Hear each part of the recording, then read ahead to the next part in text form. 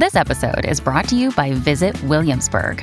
In Williamsburg, Virginia, there's never too much of a good thing. Whether you're a foodie, a golfer, a history buff, a shopaholic, an outdoor enthusiast, or a thrill seeker, you'll find what you came for here and more. So ask yourself, what is it you want? Discover Williamsburg and plan your trip at visitwilliamsburg.com. It's time for today's Lucky Land horoscope with Victoria Cash. Life's gotten mundane, so shake up the daily routine and be adventurous with a trip to Lucky Land. You know what they say, your chance to win starts with a spin. So go to LuckyLandSlots.com to play over 100 social casino-style games for free for your chance to redeem some serious prizes. Get lucky today at LuckyLandSlots.com.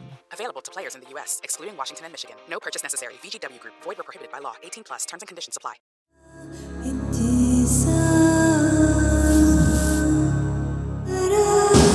This is True Crime Psychology and Personality, where we discuss the pathology behind some of the most horrific crimes and those who committed them from a scientifically informed perspective. I'm Dr. Todd Grande. I have a PhD in counselor education and supervision, and I'm a licensed professional counselor of mental health. Dr. Todd Grande, that's my YouTube channel. Today's question is, can I analyze the case of Gemma Donahue? First, I'll look at the background of this case, move to the timeline of the crime, then offer my analysis. Gemma Donahue was born in Berlin, Germany on October 24, 1985. Her father was in the military. She was the youngest of 3 children. Her family moved frequently when she was young, which limited her ability to form friendships. She described her family as close, like they only had each other to rely on. Gemma said that she did not get away with a lot when she was young. Her parents were strict. The family moved to Mississippi in 1990 and eventually settled in Missouri. Gemma was homeschooled from the 2nd grade to the 6th grade. When she was finally enrolled in public school, she realized that homeschooling had restricted important socialization opportunities. Her classmates were more sophisticated and worldly.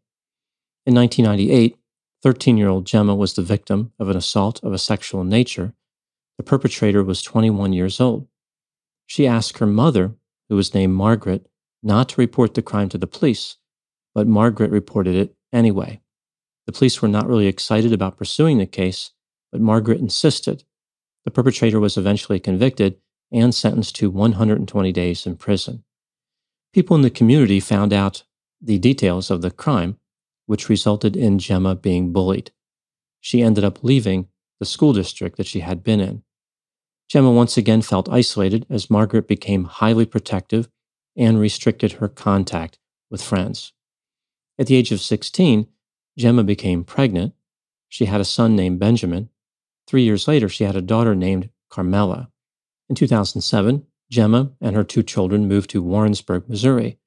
Gemma met a man named Javon Donahue through a mutual friend.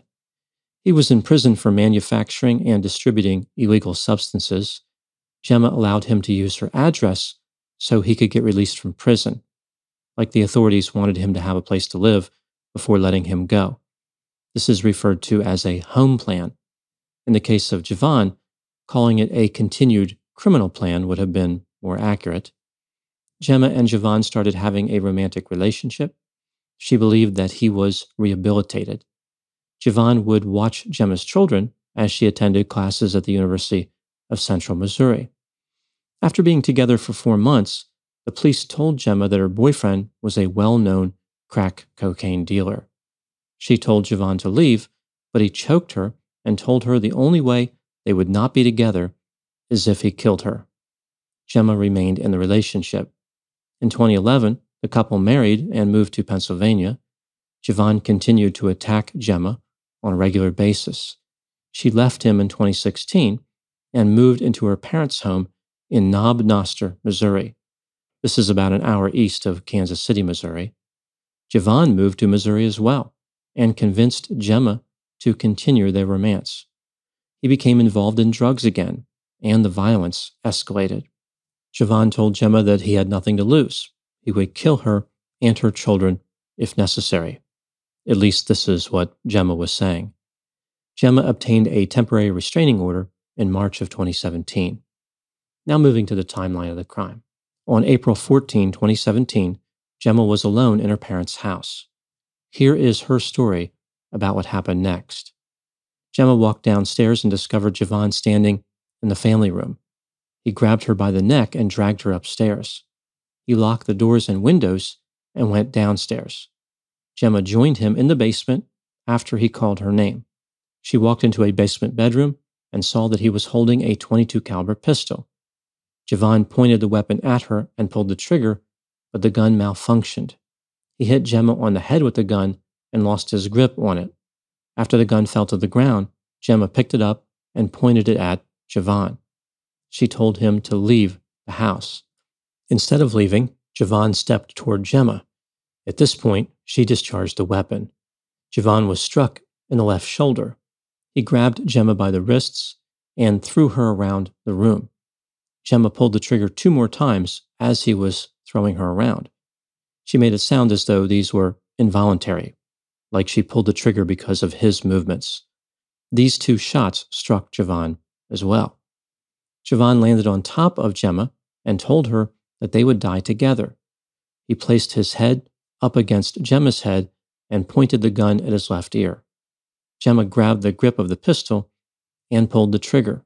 Javon was shot in the head and died as a result. Gemma crawled out from under his dead body right as her mother, Margaret, was arriving home. Gemma encountered Margaret outside and told her that Javon was dead. Gemma called 911, but then disconnected the call. The operator called back and Margaret answered the phone. Gemma was waving her hands and shaking her head no, as if she did not want Margaret to inform the police about what happened. Margaret told the operator that the call was a mistake. The operator told Margaret that the police would have to visit the house anyway. Margaret and Gemma waited outside about 45 minutes for the police to arrive, but they never showed up.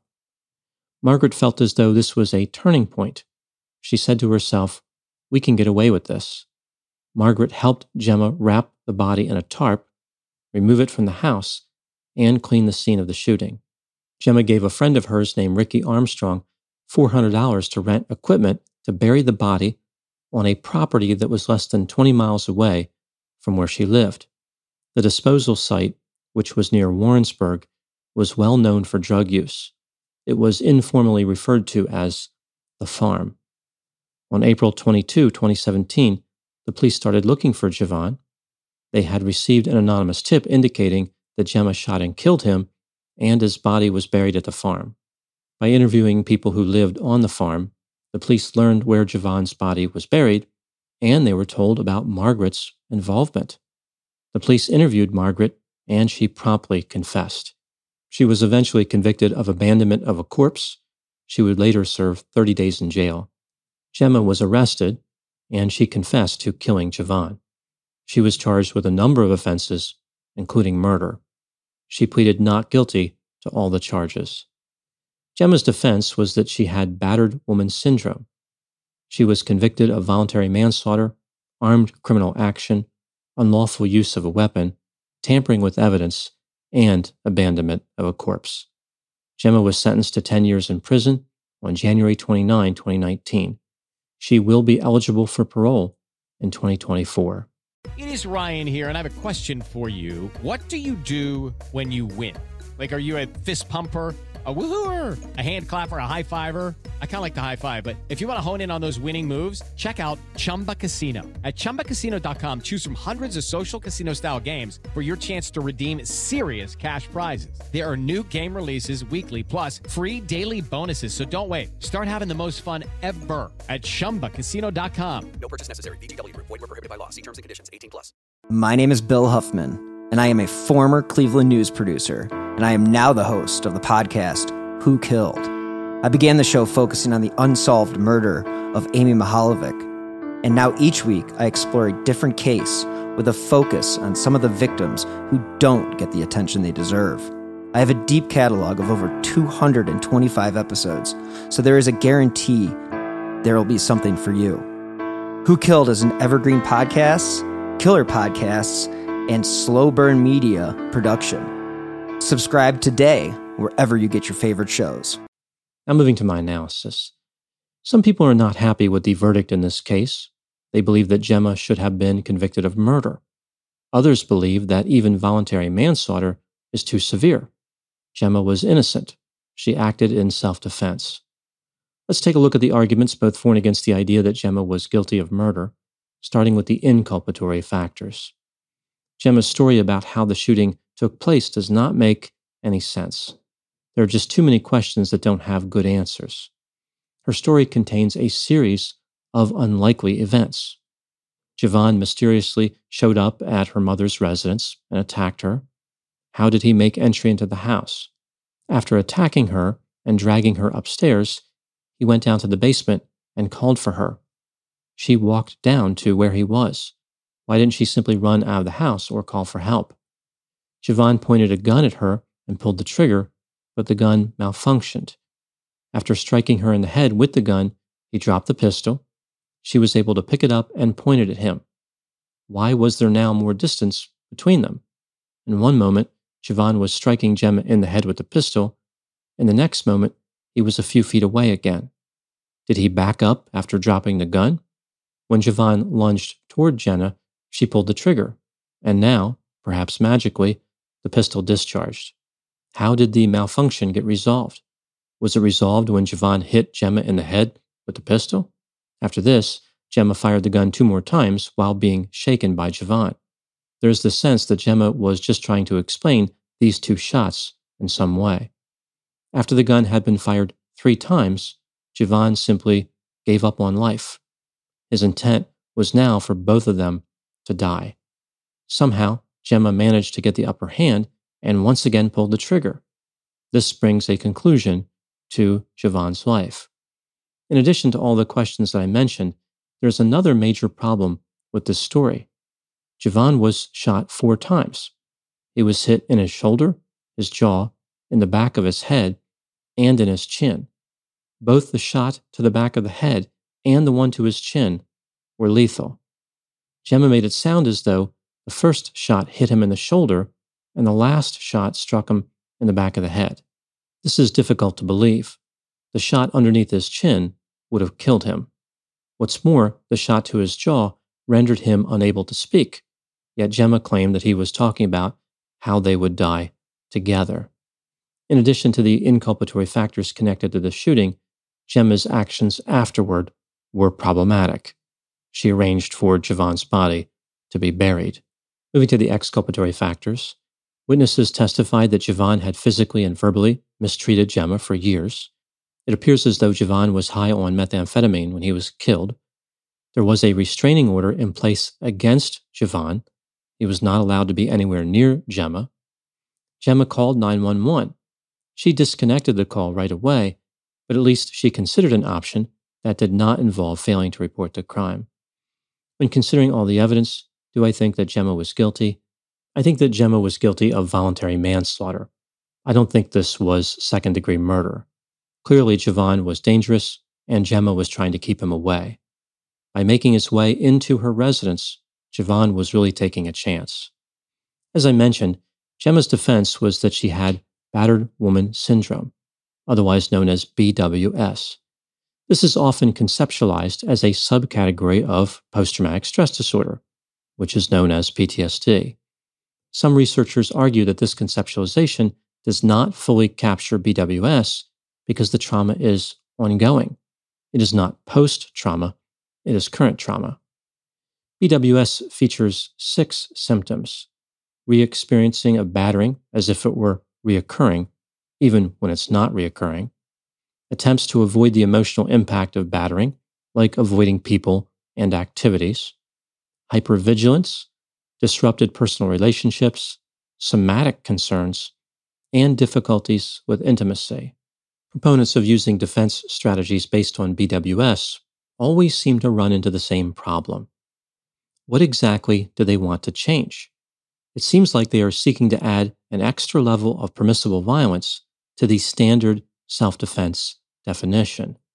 Like they want to give a woman with BWS the ability to overreact based on having been mistreated. This goes against the traditional understanding of self-defense. For many years, it has been conceptualized as something which is confined to when a person is under imminent threat. Only the force necessary to end the threat is permitted. The BWS defense is looking to expand the power of the person with the syndrome.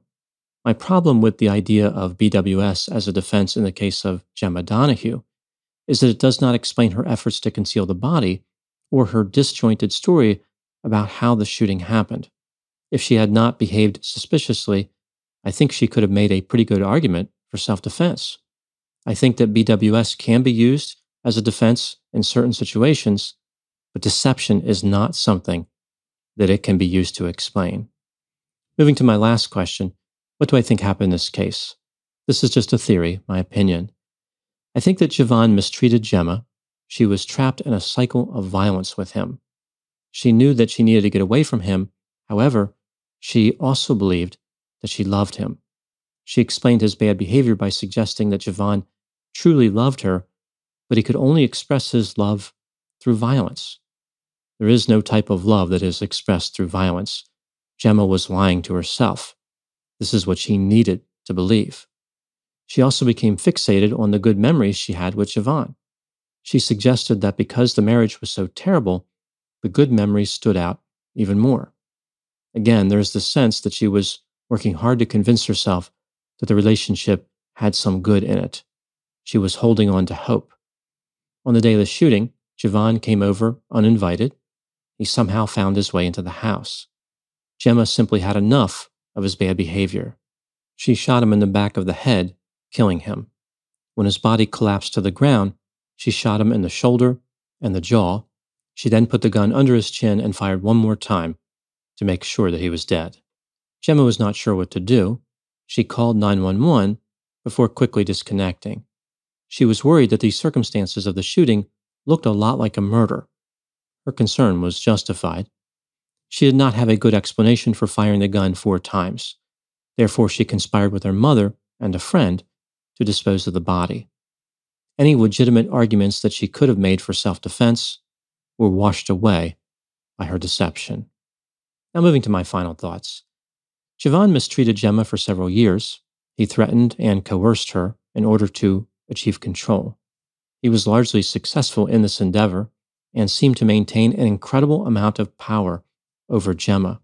Jevon once told Gemma that the only way they would be apart is if he killed her. The problem for Jevon is that he forgot about one other way they could be separated. Gemma exposed this logical error to him, but of course by that point, it was too late.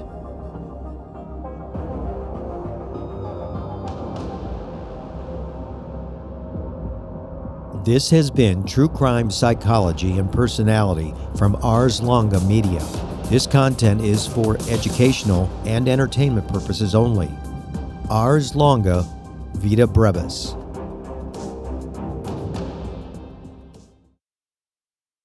Hey guys, it is Ryan. I'm not sure if you know this about me, but I'm a bit of a fun fanatic when I can. I like to work, but I like fun too. It's a thing. And now the truth is out there. I can tell you about my favorite place to have fun. Chumba Casino. They have hundreds of social casino style games to choose from with new games released each week. You can play for free anytime, anywhere. And each day brings a new chance to collect daily bonuses. So join me in the fun. Sign up now at ChumbaCasino.com. No purchase necessary. VGW Group. Void where prohibited by law. See terms and conditions. 18+.